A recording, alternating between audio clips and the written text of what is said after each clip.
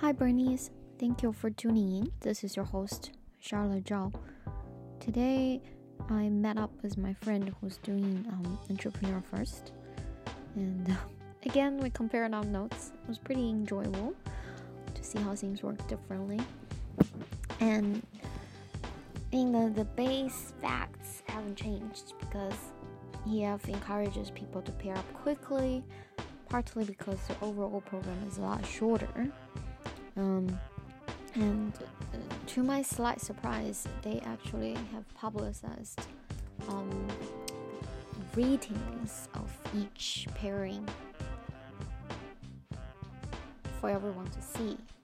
So they rate groups based on the likelihood of funding. It's perhaps not a bad idea, but I don't know, it just reminds me too much of Chinese schools where they publish your grades for everyone to see. And in some sense, it provides some motivation, but it also makes it more competitive. I guess you have to be in the environment to know.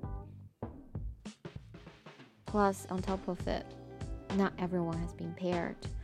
So out of the 11 teams formed last week, 7 broke up. 7 broke up. That's a lot.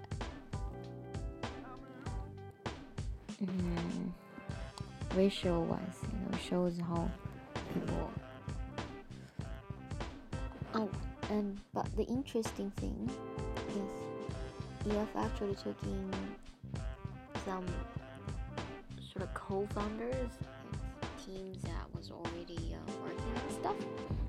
But according to the stats they've gathered over the past 10 cohorts, about 75% of those quote-unquote existing teams end up breaking up. Partly because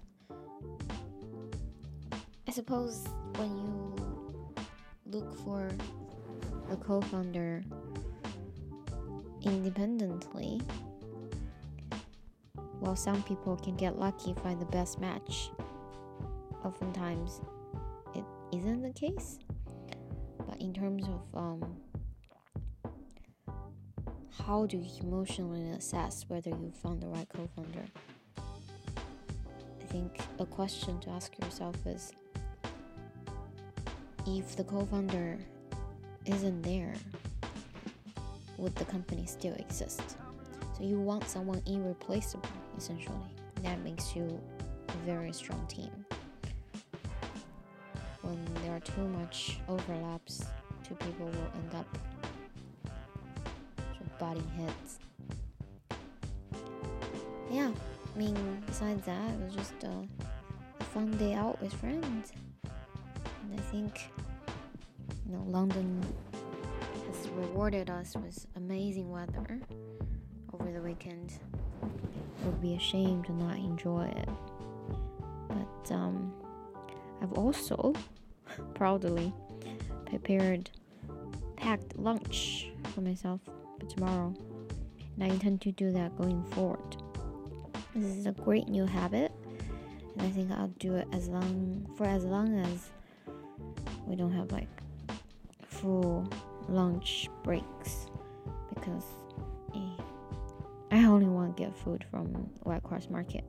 But even then, it's healthier and cheaper to cook for yourself. And a friend of mine who's been bringing lunch for herself actually also shared how she got the surprise benefit of not feeling bloated ever again. And she, in the past, even accepted being bloated as part of life. So yeah, we just sometimes really don't know what's been put in the food that we buy. Anyways, that's it for today. Thank you for tuning in. As always, appreciate your effort and progress. See you tomorrow.